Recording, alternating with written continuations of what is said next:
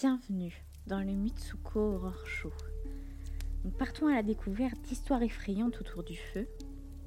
Préparez-vous et patientez avec nous en attendant Halloween.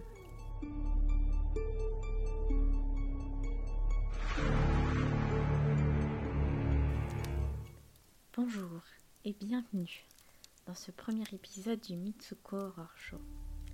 Je suis Cyrina et je vous accompagne pendant tout le mois d'octobre dans un compte à rebours quotidien vers Halloween.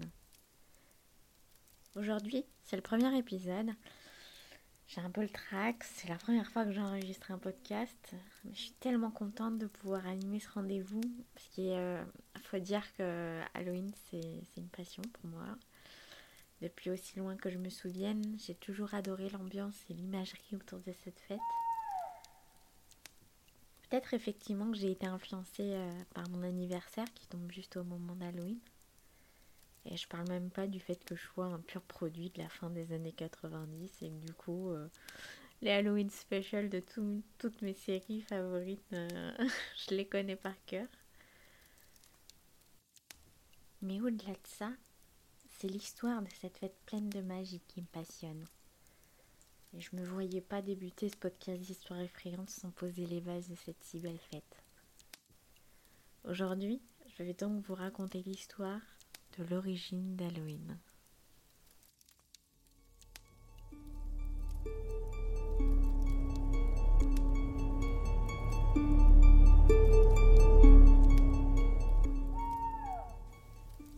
À l'origine, il y a Samhain pour héritage. Cette fête païenne qui marque le début de l'année dans le calendrier celte, mais également la période sombre. La période sombre n'est pas triste. Cette fête rassemble toutes les classes de la société celtique, morts ou vivants. La plus belle image de cet univers est sans doute la symbolique de la porte entre le monde des vivants et le monde de l'au-delà. D'après les Celtes, la nuit du 31 octobre, les morts et les vivants partagent la même terre, et le voile entre ces deux mondes est si fin que la communication est possible. Cette fête prend ses origines de beaucoup de lieux géographiques, étant donné l'étendue du peuple celte. C'est vers 1745 que Samhain devient All Hallow Eve, par l'influence chrétienne. La contraction et les différents accents, notamment écossais, finiront par donner Halloween, que nous connaissons aujourd'hui. Une des traditions modernes de cette fête consistait à faire le tour des maisons en demandant des bonbons ou un sort. Trick or treat prend ses origines d'une tradition plus ancienne, où les vivants revêtaient les vêtements de personnes décédées afin de récupérer des offrandes en leur nom. Se déguiser en mort était également un bon moyen de se protéger des créatures qui peuplaient la terre en cette sombre nuit. Pour vous expliquer l'origine du symbole d'Halloween, la citrouille, je vais vous raconter l'histoire de Jack O'Lantern. Jack Stingy était un homme peu recommandable. Radin, méchant et ivrogne sont les deux adjectifs qui le qualifiaient le mieux. Il aimait se montrer cruel et noyer ses pensées dans l'alcool. Jack était tellement vicieux que sa réputation parvint jusqu'aux oreilles du diable. Un soir de 31 octobre, pendant une pleine lune, le diable décide d'aller chercher Jack pour le conduire tout droit aux enfers. Sur une route de campagne complètement ivre, Jack titube lorsque le diable le trouve. Le diable s'approche pour emporter Jack loin de cette terre, mais c'était sans compter la malice de ce dernier. Il accepte de le suivre seulement si le diable accepte de lui payer un dernier verre au pub. Au moment de payer, le diable se transforme en pièce de 6 pence pour payer la bière, et Jack en profita pour garder la pièce dans sa poche près d'une croix en argent qui paralysa le diable. Jack demande alors au diable de le laisser tranquille pendant 10 ans. En échange, il le suivra sans poser de questions. Le diable accepte et retourne aux enfers, seul. 10 années ont passé depuis sa dernière rencontre avec le diable, Jack se trouve alors au pied d'un pommier lorsque le malin apparaît devant lui. Les 10 années ont passé, il est temps pour Jack de respecter sa part du marché. Mais Stingy a encore une dernière volonté. Il souhaite que le diable lui cueille une pomme. Le diable monte à l'arbre et Jack se dépêche de graver des croix tout autour du tronc. Le diable est encore piégé et furieux.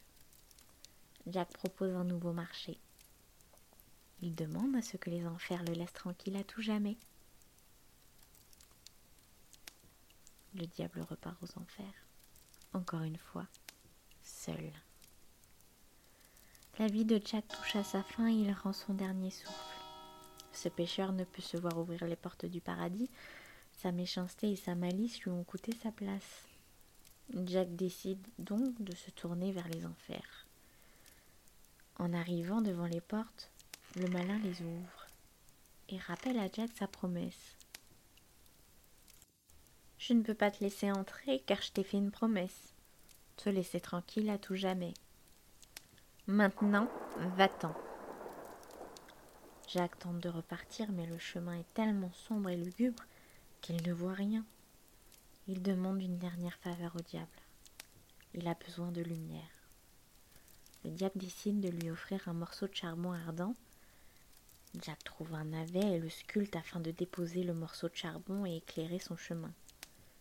Depuis ce temps-là, coincé entre le monde des morts et celui des vivants, Jack erre inlassablement sur les routes de campagne, son lampion à la main, et revient chaque année pour hanter les vivants le soir d'Halloween. Mais quel rapport avec la citrouille, me direz-vous ? Cette légende a forgé l'habitude de creuser des navets pour rendre hommage aux âmes condamnées à errer sur terre.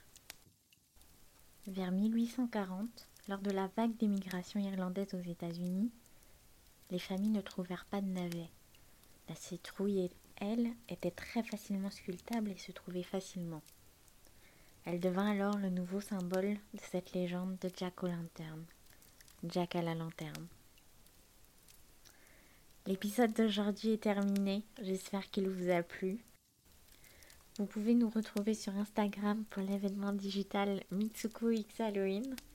N'hésitez pas à nous suivre et à partager. Je vous donne rendez-vous demain pour un nouvel épisode. Et surtout, ne vous promenez pas seul sur une route de campagne la nuit tombée.